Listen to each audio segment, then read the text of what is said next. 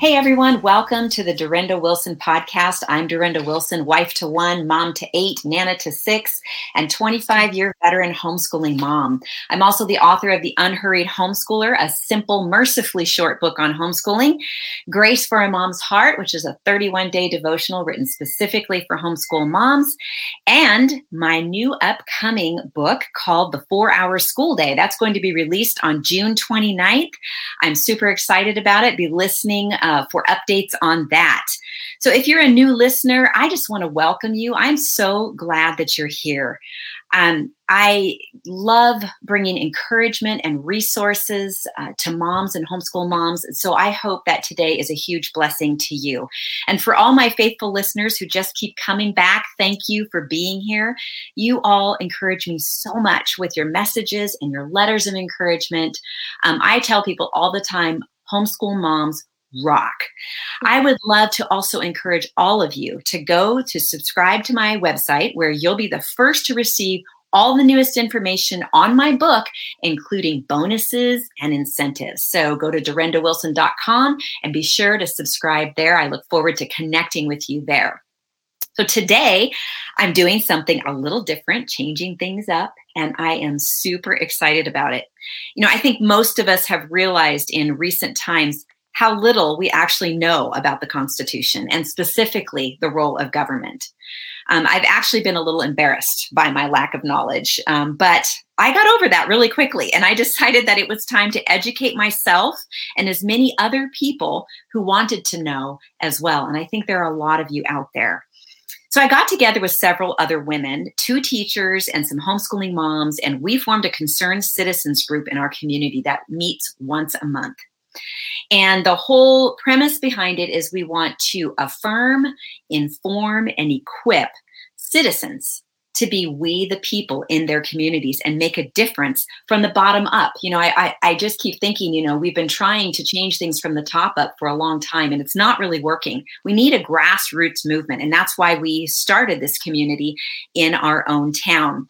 Now, last month we invited just a lovely young lady who holds a PhD in political science to come and invite, to come and speak and share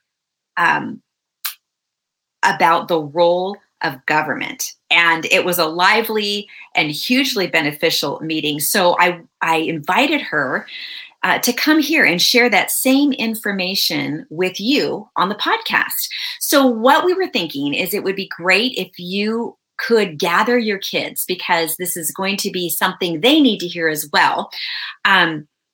It might be a great little project, homeschool project to do for today and the next podcast, because we're going to split it into 2 podcasts.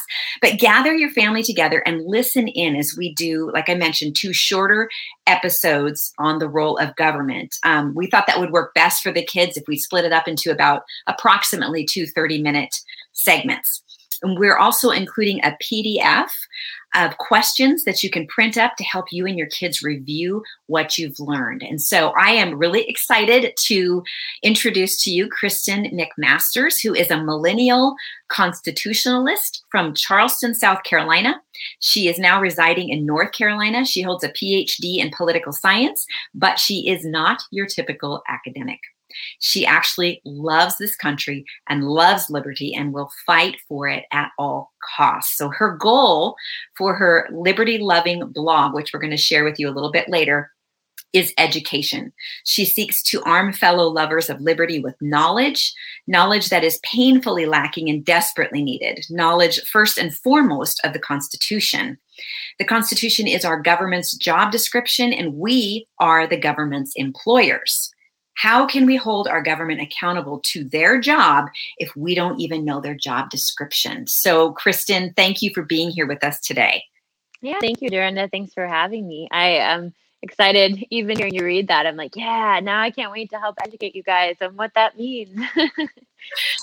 I heard part of your talk. I wasn't in town to hear the whole thing, and I was so bummed because the feedback I got was amazing. People were just engaged and excited because this is information we need to have. And unfortunately, the schools really haven't taught us that. If we were lucky, we might have a very minimal idea of what the Constitution says, but I am excited to go through this with you. For me, it's really essentially the first time, so I can't wait to hear all that you have to share. I had heard about 18 minutes into it, and my daughter will attest. We were listening in the car, and I was like, yes, yes, yes. That's awesome. So, I'm just going to open this up for you to just launch into your talk. Okay, yeah.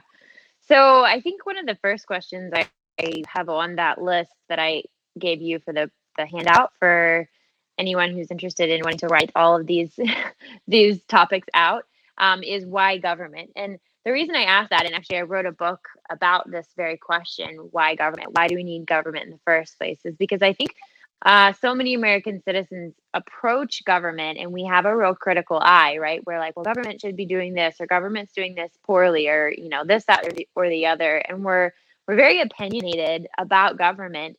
But most of us really don't even know what government's supposed to do to begin with. So how can we be critiquing government when we ourselves don't even know the point of government, right? So if we don't even know why government's supposed to exist, it's kind of hard to critique it or to say this, that, or the other about it. So the first thing I like to ask my students, and I can say for any homeschooling moms, if you want to really get your children to have a strong foundation, I think the best thing for them to first understand is that there's a reason for government, right? And we have to know what that reason is, because some countries say that government exists to provide welfare, to provide education, to provide health, to provide security. There's a variety of different things, but we can't just assume that government is meant for all of these things. We sort of need to understand the basic critical point of our government. So what was our government essentially started on? Why did we start the US government, right? And in order to know that, we really need to know sort of the foundational theories girding up the structure and the building of our specific US government. Now, if I was teaching a class on, the Russian government, we'd have a completely different storyline. But we're going with the US government, and that's important. I think that's a really critical thing for people to understand, because the way our government functions is based off of these very foundational truths, right? And so I'll try to some of these are really big, broad concepts that maybe people are not really going to want to dig into as much as I could dig into them. So I'll give a very topical overview. And coming from a biblical perspective, if we want to put that in there, some of this should make sense because it's also looking at human nature, right? Because the fundamental question when approaching why government is, what do we believe about human nature? Is human nature fundamentally bad, or is it fundamentally good, right? Because the answer to that question is going to affect everything we do moving forward. If we believe human nature is fundamentally good, do we need government? And the answer would obviously be no. You don't need government. If everyone's great, if everyone's an angel, there's no point to government in the first place. So the answer is people are fundamentally bad, fundamentally flawed. And so because of that, now we've got this structure that we're going to build upon. So briefly touching on Thomas Hobbes, John Locke, and Montesquieu. Those are the three theorists I always say are really good to go over. So if any of the moms want to look at their writings, I would really highly suggest taking a look. Montesquieu, I believe it's book 3. If you look at, it's just a small chapter. They're called books, but and then if you look at John Locke and look at sort of his second treatise on government, these are some really foundational building blocks. And in these, they talk about what we call a state of nature. And a state of nature is this idea that there is a world without government and without society. And in that state of nature, everyone has a right to any and everything, right? So, and this is really critical. This is a critical concept because essentially it's breaking the mold for the time period when these theorists lived, which was the late 1500s, early 1600s. And this idea that it belonged to the king, right? It belonged to the government. There was no such thing as personal autonomy. There was no such thing as a right in and of yourself, right? There was no such thing as a God-given right. Everything was handed to you by the king or taken from you by the king. He was the final source of power and the final source of review, right? So this was a really revolutionary concept to think that in a state of nature, you actually had a right to any and everything simply because you existed. And so Hobbes and Locke and Montesquieu, they sort of present this idea, but they come to the conclusion that in this state of nature, it results in this state of war because mankind is sort of always going to be acting out of their desire for self-preservation, right? So I need food, you need food, so we're going to fight it out. And this, it's constantly chaos. There is no liberty in the state of perfect liberty. And I know that sounds like an oxymoron, but it's true. If you have complete and total liberty, you end up having absolutely no liberty because no one is safe. If I have just as much of a right to your food as you to mine, then we're going to kill each other over it.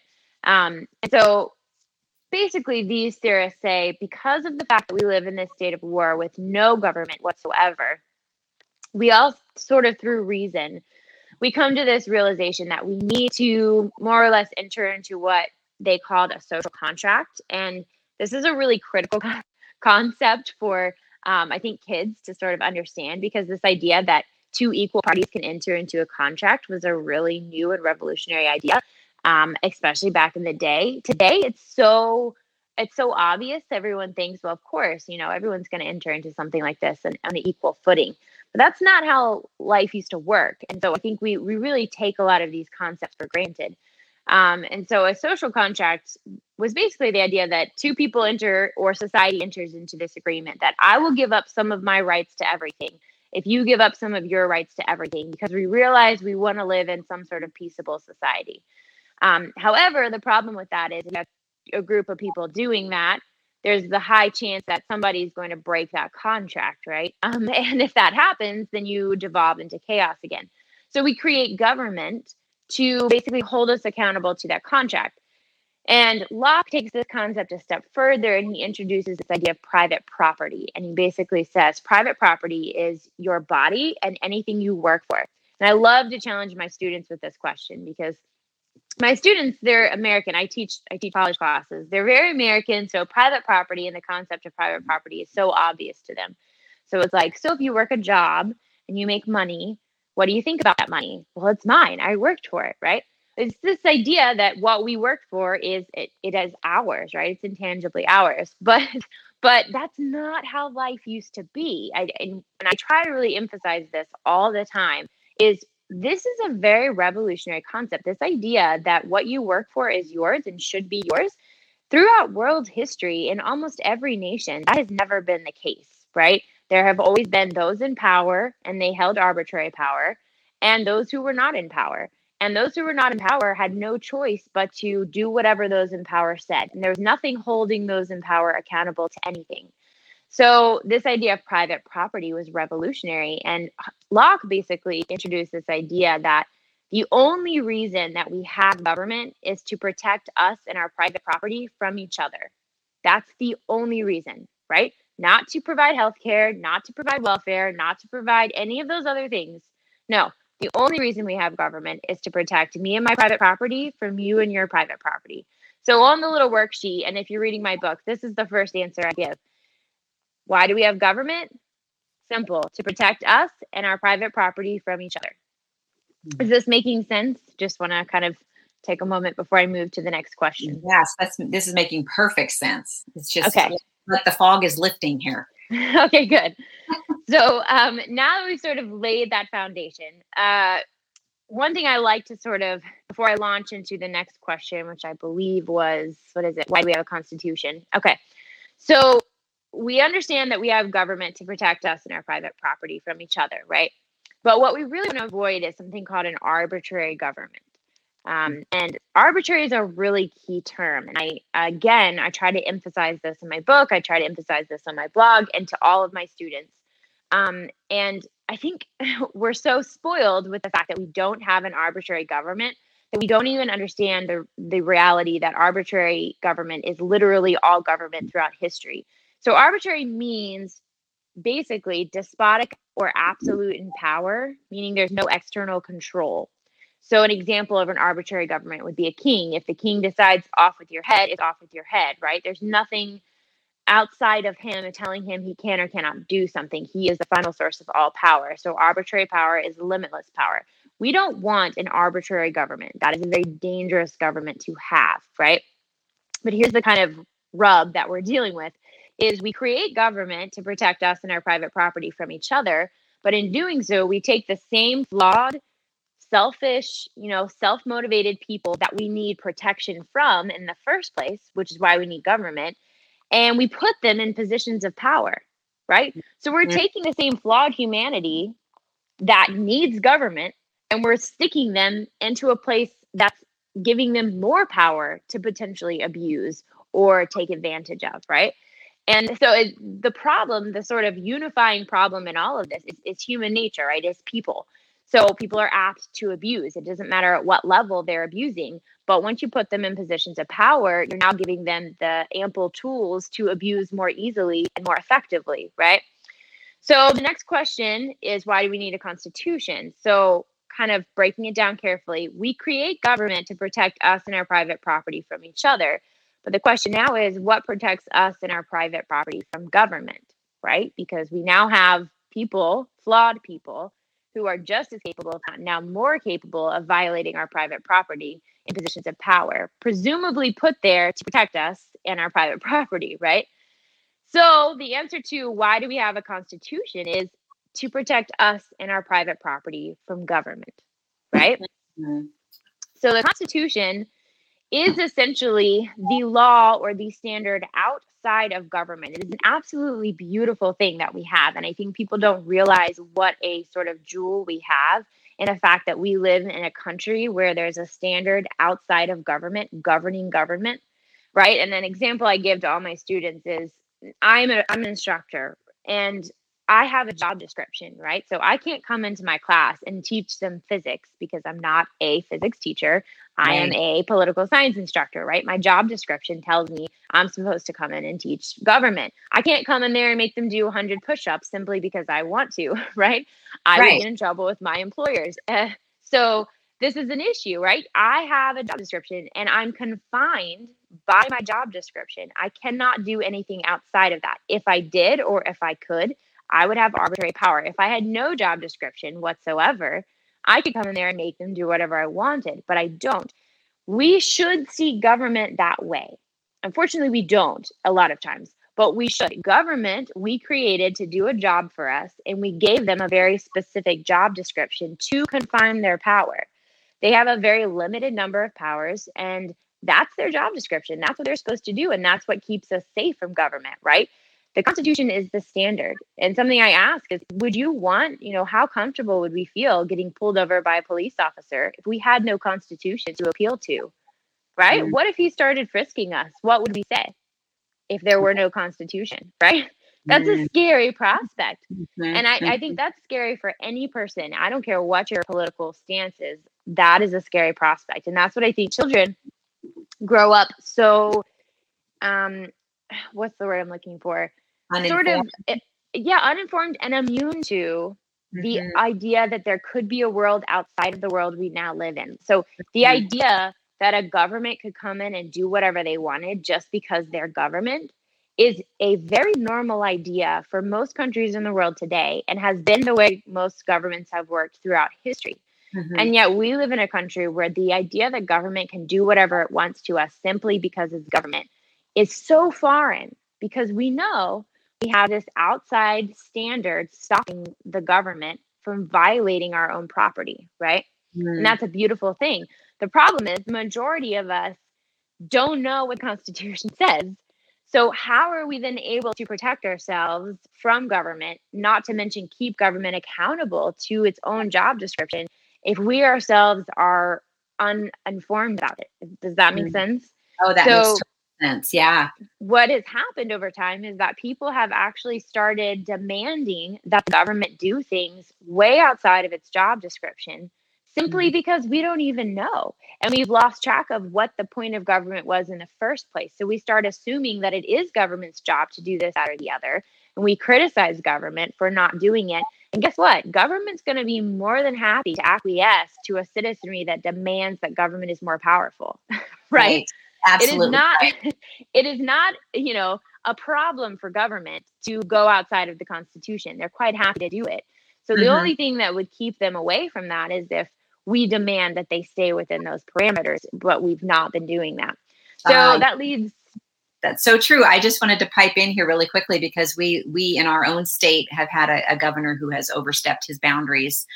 And fortunately, I heard from a representative yesterday that they're working on the behalf of the people to pass something that basically would limit those powers. I heard about that. Yeah, I was so excited about that. But those are the kinds of representatives that you want to elect into office to represent you, are the ones who understand what the Constitution is, what it says. It's the role of government. And even in our meeting, I heard back that one of our city council members went to this meeting and he was very moved by the information. He had no idea what his role really was, as opposed to what he knows now. He had some idea, obviously, but his role became incredibly clear, and I think much simpler by listening to this explanation. So that was a really exciting thing to have happen. Yes. That's really one of my goals, is to help educate people in government. And I think, so we have our state constitution, we have our state government, and then we have our federal constitution and our federal government. And we really need to be incredibly informed about our state constitutions, because a lot of the battles we're fighting right now have to do with that. Right. So yeah, exactly. And that's it's the same story with the state constitution. It's still the job description. It's still the standard, all of those things. And I think we forget about that one as well. But I think the next question on my list is, why does it matter if government follows the Constitution? And I think this is a really good question for us to ask ourselves, and for kids to ask, and moms to ask their children, is why do we have a Constitution? Because I think a lot of people, particularly conservatives, tend to throw around the word Constitution a lot, right? We're like, well, we got to follow the Constitution. But if really pressed on why, I think a lot of people would struggle. Well, why does it matter? Because I'm sure there are people out there who would challenge that assumption. Oh, why does it matter if the government follows the Constitution? Who cares if the government's doing this or if this is going wrong? There's a real answer, and it's good to have a very strong foundation in that answer, because otherwise we're sort of floundering ourselves, and we won't be able to help anyone else if we don't have a very clear grasp and understanding. I think I probably already answered it since I've just broken down arbitrary power, but I'll sort of break it down again. The reason it's so critical that our government follow the Constitution is because our government derives its power from the Constitution. So our government does not get its power from nowhere, right? If it got its power from nowhere, its power would be limitless. But it doesn't. It derives its power from the Constitution, very literally, which means that if it violates the Constitution, it now derives the power to do what it did outside of the Constitution from nothing, right? Because it's not getting the power to do what it did from the Constitution. So if it's not getting it from the Constitution, where is it getting from? Well, it's getting it from nothing. And if it derives its power from nothing, then there's absolutely nothing to confine that power. And if government's power is unconfined, it is completely arbitrary and completely limitless at that point. If the government violates the Constitution once and we're okay with it, what's to stop it from doing whatever it wants outside of that? There is no limit at that point, right? We cannot say, well, you can't do this because there's absolutely nothing to say at that point, right? That is a really critical point that I think people need to grab a hold of. I have some really specific blog posts about this. If anyone's interested, if the moms are interested in our resource and going and looking at my blog, if you go and type in the search bar arbitrary power, I have a lot of posts that talk about this specifically and sort of break down why this is so important. If anyone wants to have an extra sort of in-depth analysis of that. Yeah, and I would encourage all the moms to go and check out Kristen's resources. We're going to be listing those in the podcast notes, but just for now, tell us what the name of your blog is. It's thelibertybellnc.com. So it's spelled Belle, so it's kind of like a Southern bell, but the Liberty Bell as well. It's a play on words. And then NC for North Carolina, so thelibertybellnc.com. Yeah. Awesome. And like I said, we will include all the resources from you, including your book. And do you have a YouTube channel? Is that correct? I do. I'm not as active on there as I am on my blog, but hopefully I'll be getting some more Yeah, well, videos up. we'll share them anyway. And, who knows, maybe, as you start to do more of them, people can be notified. But I think Definitely. for now, they can definitely go check out your blog. And I love the idea that they can go in the search bar and search for Yeah. specific topics. So I do that for myself all the time, because if I'm referencing a blog post of mine or something, I'm like, I don't know where they are. So right, I'm using that search feature frequently. So great. yeah. So anyway, I have here in my notes that it's a phrase I like to challenge people with, but without the Constitution governing government, right? To whom do we appeal to protect us from government? Right? You really can't appeal to government to protect you from government. That's just silly. And here's the thing that just, as I'm listening to you talk, and you talk about the state of nature, and you talk about how our society is very different than most societies in the past. And from a lot of other countries, ours is very, very unique.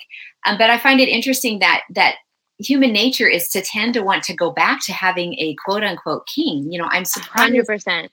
how many people I talk to, who be like, well, the governor said this and the governor said that. And I'm like, well, have you actually thought that through? And, just encouraging people to think for themselves. They want someone to tell them what to do. They feel more protected or something, but what they don't realize is they're giving up that protection that the Constitution provides by giving arbitrary power to either local government or state government or federal. Yeah, 100%. Yeah. And I think, I wrote an article about this, which was probably, if I were to say for myself, my favorite piece that I ever wrote. But I talked about the fact that freedom is a lot harder. Liberty is a lot harder than slavery. 100%. The mindset of slavery is very innate. It sounds horrible, but slavery is easy. And when it comes to responsibility, when you're a slave, you're told what to do. You have no consequences of your own, right? You have no responsibility of your own. Liberty is hard. That is why it's very rare, because liberty requires work, and it requires you to be responsible for everything that you do. And you alone suffer the consequences for your choices. If you are a complete slave, you never suffer the consequences for any of your choices, because they're all dependent on those who have power over you, right? Exactly. So, and I think, there's a lot to that. And going back even to the 1760s and 50s and 40s, the Great Awakening happened prior to the American Revolution. So really, if you look at it, it was the children of those who were changed during the Great Awakening who led the revolution. And I think a lot of that, and there's some statistical evidence of this, and also, a lot of research done on this, that the Great Awakening was a huge reason why the revolution happened, because of the change in the hearts of the people to appreciate responsibility, liberty, using liberty for good reasons, instead of debauchery, which, if you have a completely, amoral society, a society that has completely rejected God, then liberty turns into licentiousness, and it's very damaging. And all of that leads to the desire for more government, because you see so much abuse in a free society, because people are free to abuse, right? Right. As opposed to a society that is actually living and using liberty for good. Yes, there's going to be flaws, but so I think what we're seeing is this degradation in the way that our society even functions, which has led to the demand for more government, because there is so much abuse, because people are just living their human nature, and it's just exploding, because it's free to explode. Right, exactly. And the whole state of nature where man is born sinful. Okay, that is a biblical worldview. And so there's a humanist worldview, or there's a biblical worldview. I mean, there's lots of different, variations on a theme, but essentially worldviews fall into one of those two categories. And so the problem is, if you think that man is good, like you said, you described some of the problems that arise from that, but also what happens with that same humanist thinking is it's just, there's actually no purpose in life either. 100%. It's just matter, energy. There's no life beyond this life. So basically you just give yourself everything you want, because this is it. This is as good as it gets. Yeah. But for believers, I always like to say, this is as bad as it gets. So Yeah. why, to me, I listen to you talk about the children of the Great Awakening, and I think about how quite possibly some of that might be happening right now in our own country, where there's an awakening happening, where people are going, wait a minute, I want better for my kids and my grandkids. I tell people all the time when they say, why are you being so strong about this? Because I like peace. I like getting along with people. Right. Can't we all just get along and have a nice conversation? And I have literally gotten way more vocal, way more sure of where I stand as I become more and more educated and informed about things like this, because I don't want my grandchildren to look at me when they grow up and say, Nana, how come you didn't do anything when you could have? And then the flip side is also just investing that knowledge into the next generation. And that's why we're doing this podcast today, is because I am an absolute firm believer in raising up the next generation to be bold and courageous and strong and rooted in the Lord and his principles. And that's exactly what you're talking about right now. So yeah, it is hard work, but it's worth it. And teaching our kids personal responsibility. I cannot emphasize that more. That's what I was talking about of this last thing that you said, is like, shoulder them with responsibility. Let them feel the consequences for their choices. Right. We've had a situation we were caring for an older teenage boy, and one of the hardest things for him, because he wasn't raised with that, is to understand that his choices affect the people around him. I think if our kids can really begin to grasp that, there's sowing and reaping. You need to sow good seeds and you'll reap a harvest. And so we need to be willing to do the work as parents, and then expect our children also to do the work that's their responsibility. Yeah. That's a huge. Sorry, I took a bunny trail there. Oh no, that's so true though. And I think that's a huge blessing for homeschool moms, to have the opportunity to instill your children with the basic knowledge and tools. From my perspective, obviously, about government and about the Constitution. That's a huge privilege. It's a huge blessing to be able to do that, because it is. Not a lot of countries have that. And the fact that we're still free and able to do that in this country, that's a big deal. And you deal with college students all the time. So you know sort of the sowing been done and the reaping that you're seeing right now, what you're seeing in your students. Oh yeah. And the funny thing is these kids come in and they've never been taught anything that I'm talking about here. And they tell me that, and they're like, well, we didn't know that. Why didn't people tell us this? And it's just basic stuff. The stuff I'm talking about should not be controversial, right? It's not controversial. It's just basic facts. And I think anyone can agree that we don't want an arbitrary government over us. I had a class where one of my students, she had a Black Lives Matter shirt on. She'd wear it frequently, and then in the same class, in the same day, literally, she's wearing her Black Lives Matter shirt, and I have another student in there with his Trump shirt on. And they're totally fine together. And here we are talking about American government, and they're both 100% on board with what I'm saying, because they get it, right? Because it's not actually controversial. It's like what we all want freedom of speech. We all want to be protected by the Constitution. And once we understand what that looks like, all of a sudden it's like, wow, we really actually agree on more. Agree, 100%.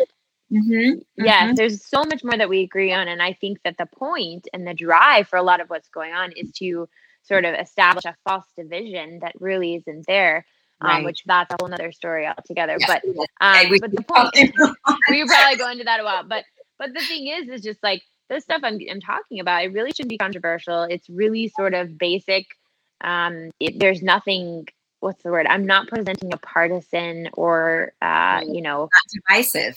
No, and that's not the goal of it. The goal is to unite Americans around this kind of beautiful standard that we have. There's nothing perfect about the Constitution. And I think that conservatives are sometimes maybe guilty of over exhausting the Constitution, as if there is something inherent about it, like the Bible. No, the Bible is inerrant, I should say. But there is no inherent goodness in the Constitution. It's just a piece of paper.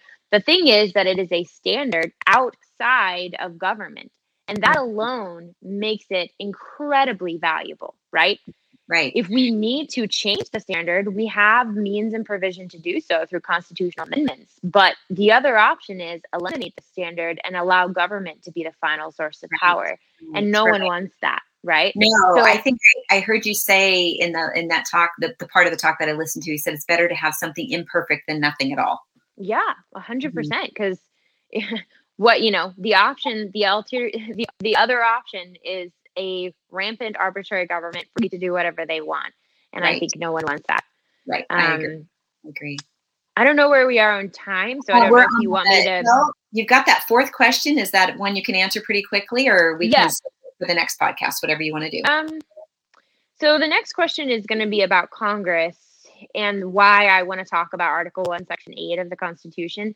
So I'm thinking about it. Maybe it would be better just to kind of launch into it in the next section, in the next podcast, so that everybody's got it fresh on their mind. Well, that seems like a great place to talk. Plus, we just took a bunny trail, so we're going to call that our conclusion to this podcast. But so hang in there, everybody, and be watching for the next one, because we're going to do another episode finishing up talking about the role of government here with Kristen McMasters. So thank you all for being here. Don't forget to pick up the PDF and connect with Kristen with all the contact information that we give in the podcast notes. So we will talk again soon in the next episode. Have a great day, you guys.